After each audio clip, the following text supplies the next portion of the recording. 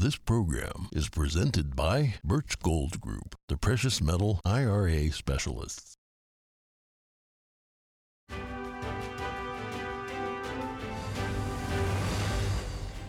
Good morning. In today's headline, Senator Josh Hawley and other lawmakers call for a hate crime investigation in the Tennessee shooting. Police have not yet confirmed a motive. We have the latest on the horrific school shooting. A fire that killed nearly 40 people at a Mexican migrant facility yesterday was allegedly started by detained migrants. Mexico's president says they were protesting possible deportation. We have the details. High drama on the Ohio River. A barge holding nearly 1,500 tons of toxic methanol breaks free from a tugboat. We have more on the developing story. Taiwan President Tsai departed for New York earlier this morning despite Beijing's threats of retaliation. Why is this trip important? We find out with an expert. And a Texas mom sends her daughter to a charter school promising diversity and inclusion, but she got a lot more than what she bargained for, and now she's speaking out.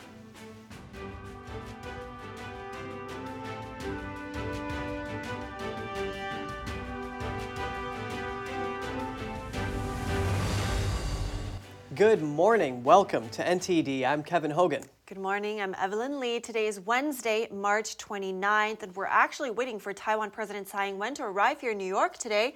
But before we go into this, we're starting with the latest in the Tennessee school shooting. Senator Josh Hawley is calling on the FBI and the Department of Homeland Security to investigate the shooting as a hate crime.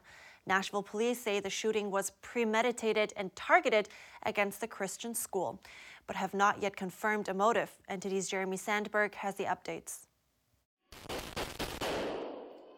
Senator Josh Hawley on Tuesday urged FBI Director Christopher Wray and Department of Homeland Security Secretary Alejandro Mayorkas to immediately open an investigation into the shooting as a federal hate crime. A crime that, according to Nashville police, specifically targeted, that's their word, targeted the members of this Christian community.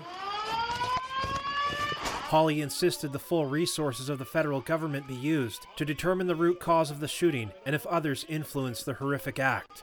Attorney General Merrick Garland was asked if he plans on opening a hate crime investigation for the targeting of Christians during an unrelated hearing Tuesday. The motive is what determines whether it's a hate crime or not. Garland says the Justice Department will do everything within its power to prevent further horrific shootings. Police body cam footage released Tuesday shows officers putting the shooter down as she fired on police cars arriving at the school. Authorities say the 28-year-old female shooter, who identified as transgender, was under care for an emotional disorder. Investigators found a manifesto in her belongings, along with other writings and a drawn map of the school. Police stated they believe the shooter resented having to attend the Christian school. Jeremy Sandberg, NTD News. The fire at a Mexican migrant facility that killed 38 people was allegedly started by the migrants themselves. Most of them were from Central and South America. NTD's Cost Jimenez has more on the story. Mexican President López Obrador said the fire was started by migrants who protested after learning they would be deported. Surveillance video footage obtained by U.S. media outlets shows what appeared to be guards walking away during the blaze, as the room filled with smoke. Mourners held a vigil outside the offices of the Mexican National Migration Institute in the border city of Ciudad Juárez. To all of those people who died, the guards could have opened the gates because there was only a few meters between the gate that separated them from the migration officers. They didn't open the gate, leaving them locked in. Migrants and activists protested outside the migration center on Tuesday. We demand justice for those who were inside. They had been inside there for a month. They cried out of hunger because they didn't give them food. It's not fair, honestly. Immigration authorities identified the dead and injured as being from Guatemala, Honduras, El Salvador, Venezuela, Colombia, and Ecuador. The fire is one of the deadliest migrant tragedies in years. It occurred as the United States and Mexico are battling to cope with record levels of border crossings. Recent weeks have seen a buildup of migrants in Mexican border cities.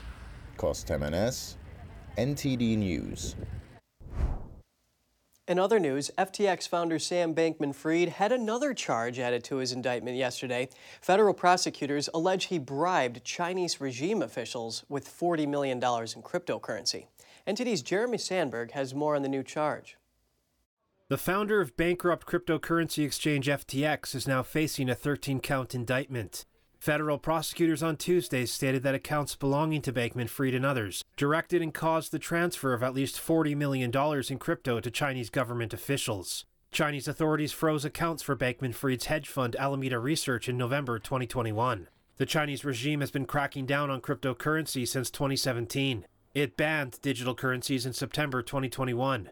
Prosecutors say Bankman-Fried and his colleagues employed numerous legal and personal methods to unfreeze the accounts. The accounts contained roughly $1 billion worth of crypto. The indictment says Bankman-Fried directed a multi-million-dollar bribe to influence and induce Chinese officials to unfreeze some of the accounts. He is accused of violating the Foreign Corrupt Practices Act, an anti-bribery statute. Bankman-Fried was previously accused of stealing billions of dollars in customer funds to plug losses at his hedge fund, money laundering, and orchestrating an illegal campaign donation scheme to buy influence in Washington. He has pleaded not guilty to 8 of the 12 prior counts he faces. Bankman-Fried is expected to be arraigned Thursday on the latest charge. Jeremy Sandberg, NTD News. More news involving China. A bipartisan bill to revoke Communist China of its international status as a developing nation passed 415-0 in the House on Monday. It would limit the benefits and aid China receives from the U.S. and other nations. It's now moving on to the Senate. We take a closer look at the implications. We're joined live by Brandon Weichert. He's a geopolitical analyst and senior editor at 1945.com. He's also the author of Winning Space, How America Remains a Superpower. Thanks for bringing us your insight, Brandon. Thanks for having me. It's a pleasure to be here. The House passed this bill unanimously. What does that signify about the current state of U.S.-China relations? Well, it says that even though Democrats and Republicans can't seem to agree on anything, the one thing they agree on is that China is a growing threat, and that's a good thing for us. China is definitely developing rapidly, and the Chinese regime has been spending billions in its Belt and Road Initiative for a decade. So why is the U.S. seeking to strip this status now? Well, because I think we've been slow to realize the threat, and I think that now we are awakening to it because it's so obvious, and we have to start attacking this threat, not first with military. It has to be first in the economic domain, which is where the Chinese have been attacking us first for the last 50 years, using trade as a weapon for them to beat us, not as a win-win. And so now finally Congress is waking up. Hopefully it's not too little too late, though. Yes, and of course there are many reasons to revoke this status, but as of 2019, about a quarter of China was in poverty. What about the poor people in China's West? What impact would this potential law have on them?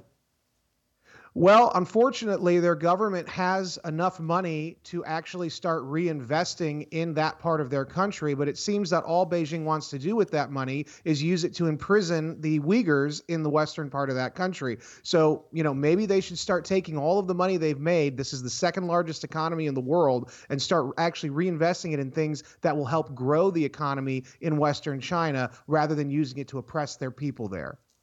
Yes, oppression is not a good investment. Why is revoking China's developing nation status in America's interest? Well, because the Chinese have used that as an excuse to get really good sweetheart trade deals with America. And then once China gets these deals, they use that as a weapon, as a tool, not only to gain access to our market, but then they use that to ensnare our businesses and our political elites in a web of espionage and other nefarious doings. And so by giving them this status, it's also making it look like they're weaker than us and that they really should be given a leg up over us because we're developed and we're superior and they're not. Well, actually, they're pretty much on par with us these days. And if you listen to the economists, they say in another 10 years, less than that, China might actually be the number one economy and we might be the number two economy. So it's time that we remove all of these weighted, these handicaps in their favor. Yeah, something needs to be done. And if China's status is revoked, how do you anticipate the Chinese Communist Party will respond? Do we expect a retaliation? Well, I'm sure they will, but they've been retaliating against us for years. So it's nothing new. We're finally calling them out for their bad behavior. We haven't done it for so long. They've gotten away with so much. We need to finally start calling them out when they abuse gifts, really, to them. And so it's going to happen, the retaliation, but we need to be ready for it. And we should welcome it, actually, because we're no longer going to put up with this. Nothing new here, retaliation back and forth. Brandon Weichert, author and geopolitical analyst, it is great to have your analysis today. Thank you. Thank you for having me. Taiwan President Tsai Ing-wen will arrive in New York tonight. Beijing warned her that it will resolutely hit back if she should go ahead and meet U.S. House Speaker Kevin McCarthy. But Tsai says external pressure will not stop Taiwan from engaging with the world. What's the significance of this visit? I spoke to an expert. Joining me now is Riley Walters. He's a senior fellow at the Global Taiwan Institute and the deputy director of the Hudson Institute Japan Chair. Riley, welcome. This is the 7th time Tsai will be visiting the U.S. But this time around, we are seeing U.S.-China relations worsen. So I'm wondering, what's the purpose of this visit for Tsai Ing-wen this time, and what's the significance here? Well, I think her trip this time definitely has a lot of significance. This could potentially be her last visit to the United States as the president of Taiwan. But you're right, the tensions between the U.S. and China are really heated right now, and we're seeing a lot of changes out of China, a much more aggressive tone in its global presence. And it's really upsetting not just the United States, but its partners and allies, including Japan and those in the European Union, who they themselves are also looking to engage more with Taiwan, I think, both this year and in the future. So I think it really sets a tone for the future of the relationship between Taiwan and its global partners. And I think it's really, a momentous occasion to celebrate. But what about, from a U.S. point of view, why is protecting Taiwan or forming this relationship of importance to the U.S.? Well, the United States has had a long, I think, fruitful relationship with Taiwan. There's a lot of things that we share, a lot of common values, such as our appreciation of democracy, our individual liberties that we like to respect and protect, that we share across the Pacific. And there are other ways that we engage a lot with Taiwan. We do a lot of trade and investment with Taiwan. Taiwan is, of course, a essential partner in the semiconductor supply chain. But there's also, a lot of other technical and social ways that we sort of engage, I think, with Taiwan. The engagement between the U.S. and Taiwan during the Biden administration with President Tsai, I think, is really endearing. We have seen a lot of efforts, a lot of bilateral dialogues, for example, emerge, a new initiative on trade. And this kind of just, I think, feeds into that continued momentum. We want to really make sure that these efforts continue even after she's out of office. All right, and the Biden administration is emphasizing that this is a common meeting of personal nature, but how will China view this visit? And do you think we will see any further reactions from them? China, I mean? I would not be surprised to see reaction out of China. When Nancy Pelosi visited Taiwan, there was a lot of reaction. And, I've been looking at the numbers of PLA, for example, flights and vessels within the Taiwan Strait. And it's been relatively quiet this week, but of course the president just left out of Taiwan. So, I would expect to see a lot more, for example, military activity. That tends to be China's #1 use of signaling, is to fly aircraft, ship vessels, and occasionally launch missiles. I don't necessarily think it's appropriate, and I don't think those efforts ever necessarily work. But that tends to be the way that they operate. Is that they're pretty quick to show their disapproval through military action. Okay, and let's keep an eye on that and keep us updated. Thanks, Riley Walters. I appreciate it. Thank you. Coming up, school games can be a lot of fun, but a Texas mom says the game her daughter played at a charter school was anything but that. And a barge filled with toxic chemicals breaks free from a tugboat on the Ohio River. We've got that and more when we return.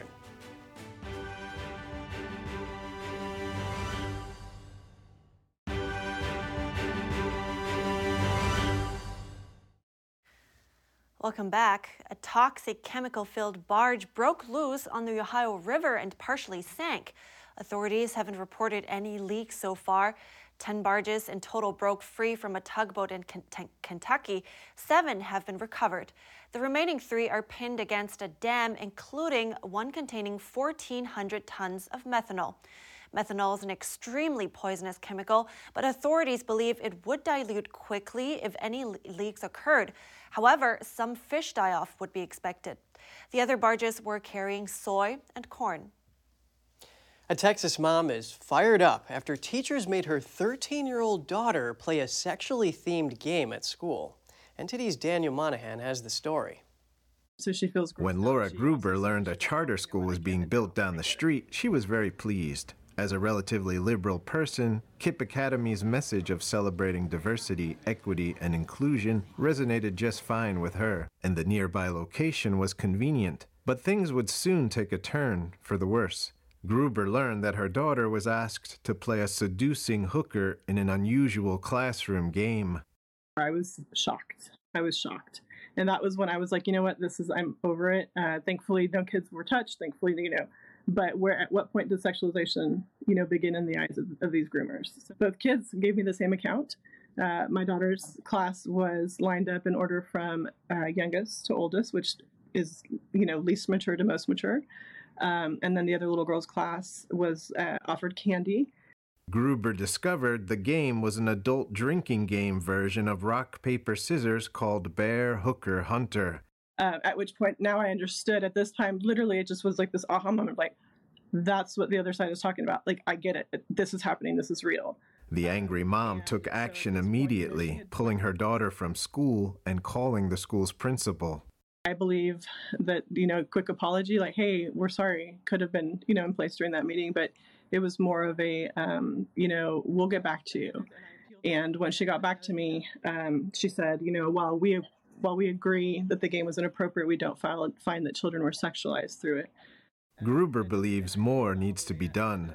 I would have definitely fired the teacher, and I would hold accountable each level of administration that denied that having a child pose in front of a class as a seducing, hooker is not sexualization. Like, they need to be held accountable.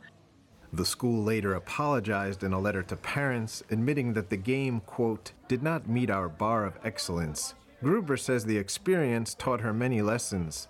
When you care about family, you need to do your homework in schools. And if you're not doing your homework in schools, there's a problem. But also you need to do your homework with who you're choosing to represent you as well.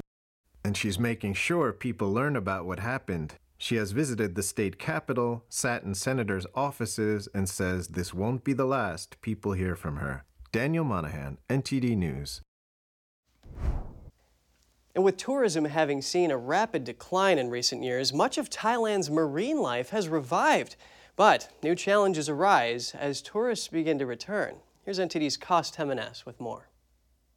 Maya Beach in Thailand's Krabi province is a popular tourist attraction. First closed in 2018 to mitigate the effects of excessive tourism, the pandemic caused tourists to stay away until early last year, causing coral to revive and marine life to thrive. But with an end to the pandemic and pressure from tour operators, tourists started to return, and so did the challenges that come with them. Conservation group Maya Shark Watch goes to the island once a month to collect data, using drones and underwater cameras. We have counted the highest amount of black-tip reef shark, which is 161 shark at a given time, and that is in November 2021. And after it was reopened for a year, in November 2022, we have come back to try and use the same drone technique to count the number of sharks, and we have an average number of around 20 to 40 sharks per day. Blacktip reef sharks are incredibly important to the ecosystem, as they help maintain ecological balance by controlling the marine population. Maya Bay is also a crucial nursery for young sharks, which could easily fall prey to adult sharks. Authorities have put new measures in place, including swimming restrictions, in order to not disturb the baby sharks. If you can create and come up with the new image of Maya Bay as a nature reserve, as a strict nature reserve for shark, I think that it's actually going to bring new tourism scheme as well. The aim is not reducing tourist numbers or closing the area off, but managing tourism more wisely in the future. Kostem NS, NTD News. Coming up, we hear from a survivor of an abortion. She shares about the spiritual experience that sent her down a road to forgiveness.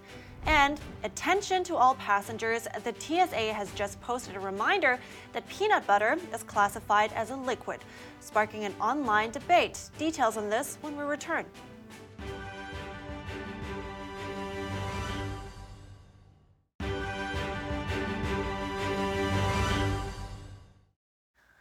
Good to have you back. The issue of abortion is front and center once again as a federal court considers a potential ban on abortion drugs.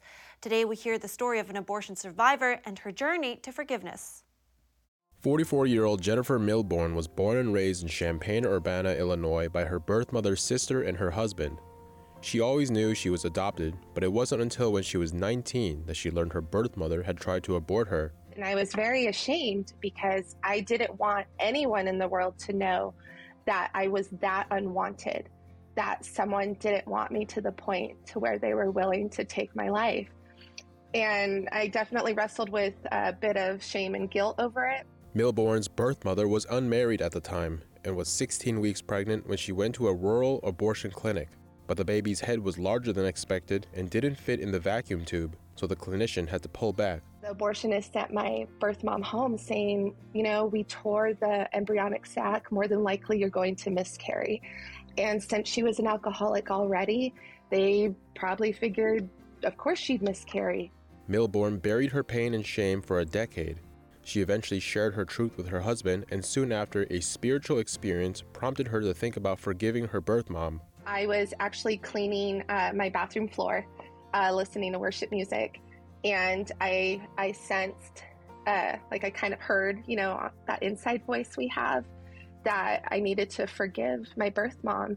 And I tried several times to ignore that small voice, and I realized I am having a moment with God himself.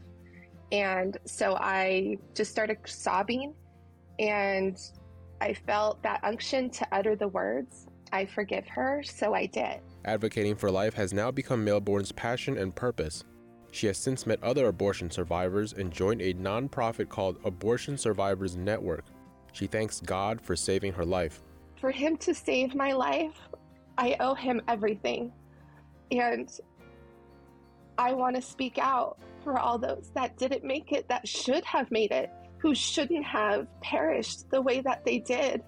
You know, abortion isn't just about the mother, it's about the baby. Milbourn represents fellow abortion survivors at every annual March for Life rally. She argues that the overturning of Roe v. Wade was a good step in the right direction, but there is still work to be done. Abortion is a very selfish type of medical procedure. In fact, it's the only medical procedure that when a doctor fails, a life is saved. Milbourn said she's fully forgiven her birth mother now, and noted that her birth mother was also a victim of the abortion industry, just like she herself was. Wow, what an incredible story. I've never heard any story like I've never heard from an abortion survivor. Yeah, and it's just so great that she found it in her heart to forgive her. I agree, yes. And it's a solid, it's a gas, it's actually a liquid. The TSA has a reminder for passengers, and it's sparking controversy online. The agency classifies peanut butter as a liquid. TSA explained its reasoning in a recent tweet. It says, "You may not be nuts about it, but TSA considers peanut butter a liquid." The tweet explains that because it has no definite shape and takes the form of its container. The agency also informed customers that each carry-on is limited to 3.4-ounce containers of peanut butter. That's part of TSA's 311 rule for flyers. It says liquids, gels, spreadables, and aerosols must be limited to 3.4 ounces or less for carry-on. Twitter users did not take the information lightly and began spreading the news to friends and family, debating whether peanut butter is in fact a liquid. It just so happens that the TSA has a list regarding foods that follow the same rule. Such items include dips and spreads, hummus, as well as jam and jelly. Yeah, so if it takes the shape of its container, what does that mean, that sand is a liquid? I don't know. So many questions. Wow. Yeah, and I mean, at least we're still allowed to carry equal amounts of peanut butter and jelly, because I don't want my sandwich to be unbalanced. Oh, that's important. Yes, we don't want that. Actually, funny thing is, though, peanut butter and jelly individually are considered liquids, but the completed sandwich by itself is you can just take them on the plane without any limitations. So you found a loophole. Yes. Okay. All right. The more you know, right? All right, that's it from us. Write us at goodmorning@ntd.com. Thanks for watching. I'm Evelyn Lee. And I'm Kevin Hogan.